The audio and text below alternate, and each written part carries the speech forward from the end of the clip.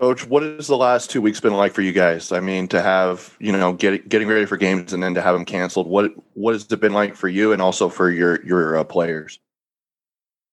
Shoot, during this time, I mean, this should be expected. During the time of COVID, it's just one of those deals where you know that you're going to go through adversity.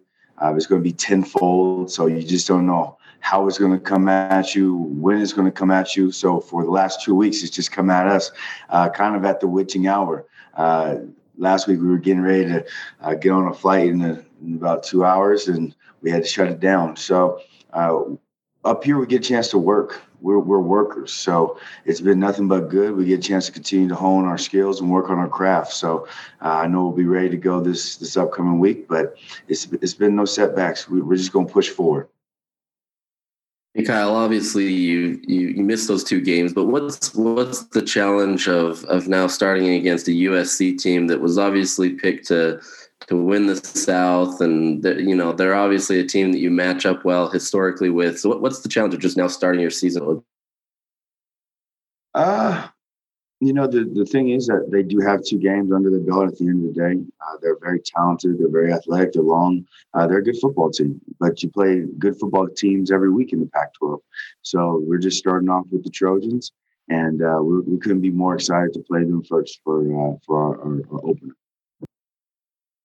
Kyle, just in terms of your players, I mean, you guys are spending the whole week getting ready, and then things have gone the wrong way on Friday. From a mental and emotional standpoint, just how important is it to make sure that your players are doing okay? It's a big deal. You know what I mean? There's so many ups and downs, especially mentally in this game, and to be at such a high in terms of getting ready to play a game. You put in all this work. You're talking about the modified off seasons that we've had during the time of COVID. You're grinding all the way through the camp that you went through later on than what you normally would. So you definitely got to be able to manage not only the physical toll, but also the mental toll of getting up so high in terms of getting ready for a game and then kind of getting the rug pulled out from under you. So just getting a chance to continue to talk with those guys and let them understand that, hey, this is just the time that we're in right now. You're seeing teams get games canceled all across the country. Not only that, but also in the South with a team like Arizona State. So they're going to miss basically back-to-back games as well. So that's just kind of what we're in. You got to understand the expectation. Don't want to be able to get too high or too low, and just kind of stay steady.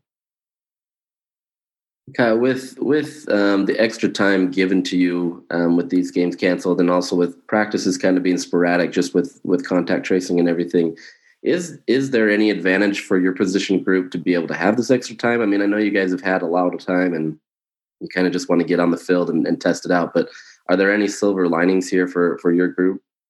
Absolutely. You get a chance to work with them more. You get a chance to hone the fundamentals. That's what this game boils down to, is whose fundamentals can stay consistent for 60 minutes. That's the name of the game. So, again, we're getting a chance to break in a couple of guys that haven't played a bunch of football at my position for the Utes, but they're very, very talented, and we've gotten a chance to really, really buff and polish out some fundamentals. So it should be I'm excited to see those guys out there and using the techniques that we practice and have those show up on game day.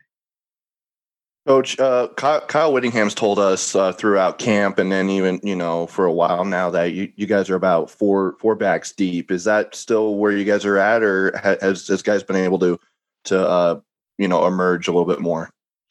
We're 4 backs deep.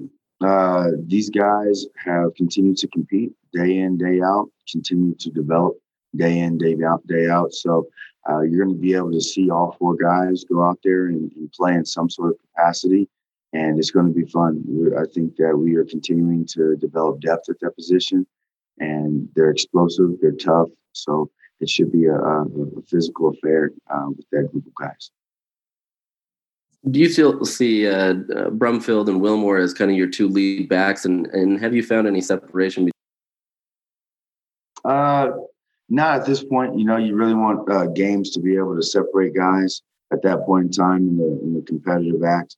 But right now, those guys are still continuing to battle. I think the gap is continuing to close with Kai Bernard and Ty Jordan as well. So all those guys are doing well. They're practicing hard. They're developing. So Not nobody's really just clearly separated themselves as the true one back yet. But I think you'll get a chance to see that through the course of games.